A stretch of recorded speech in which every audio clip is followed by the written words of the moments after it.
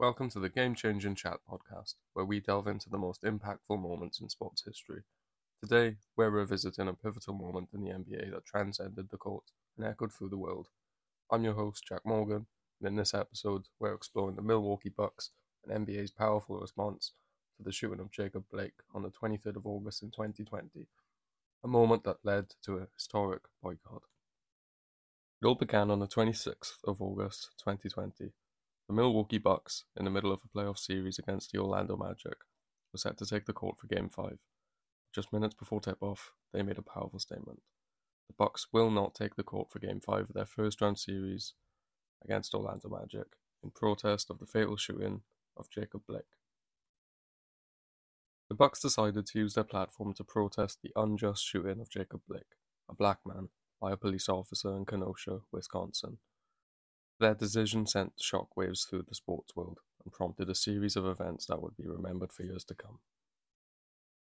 Following the Bucks' announcement regarding their boycott, we asked Orlando Magic fan Ben Smith his account of the event and his opinions on the matter.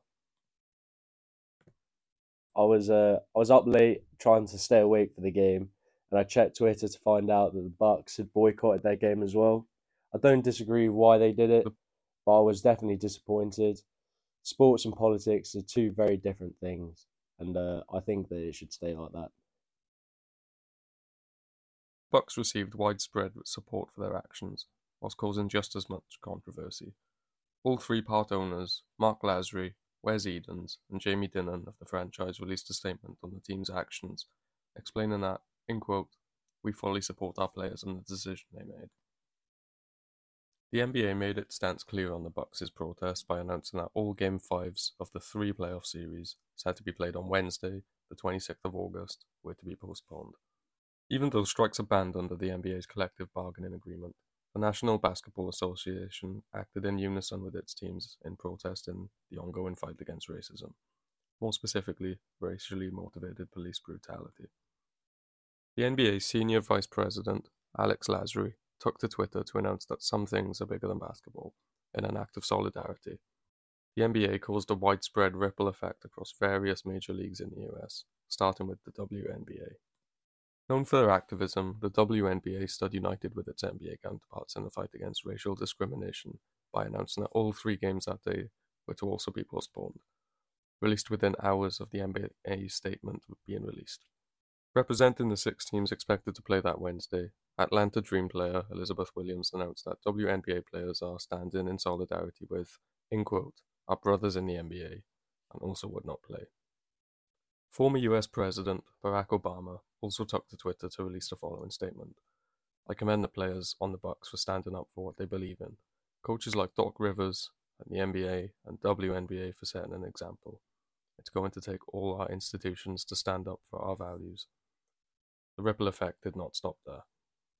Three Major League Baseball games, set to be played that Wednesday, were boycotted on behalf of the Cincinnati Reds, set to play the Milwaukee Brewers, the Seattle Mariners, set to play the San Diego Padres, and the Los Angeles Dodgers, set to play the San Francisco Giants. Despite the boycotts being on behalf of the participating teams, the MLB released a statement explaining that they respect the decisions of its players and that, in quote, "Major League Baseball remains united for change." The Brewers, located in Wisconsin, released a joint statement with the Cincinnati Reds that evening explaining that, in quote, "With our community and our nation in such pain, we wanted to draw as much attention to the issues that really matter." This ultimately led to widespread postponements across the league. We asked Milwaukee Brewers fan Louis Bucks, who previously resided in Wisconsin for a few years, for his account of the events. Well, I was seeing what was happening around the country at the time, and I was almost waiting for something to happen with the Brewers. So when it did, I was very happy with it. I think that some things are bigger than sport, and these teams have a huge platform that I think can be utilised for the greater good of the country and the world, really. The ripple continued to generate considerable momentum.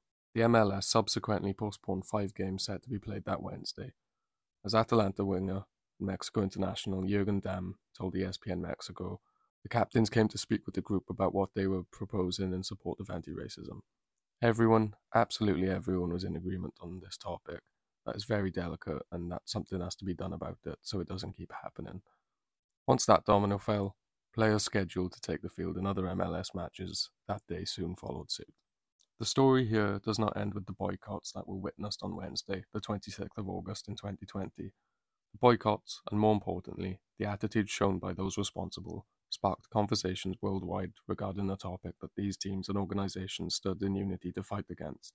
NBA players used their influence to promote voting initiatives, address systematic racism, and to fund community programs. The 2020 boycott wasn't just a momentary pause in sports, it was a catalyst for change. As we reflect on this powerful chapter in sports history, it's evident that the NBA's boycott initiated by the Milwaukee Bucks transcended the boundaries of the court, inspiring athletes across different leagues to stand together for justice and equality. Thank you for joining us on this episode of the Game Changing Chat podcast. If you enjoyed this exploration of sports history, be sure to subscribe for more episodes.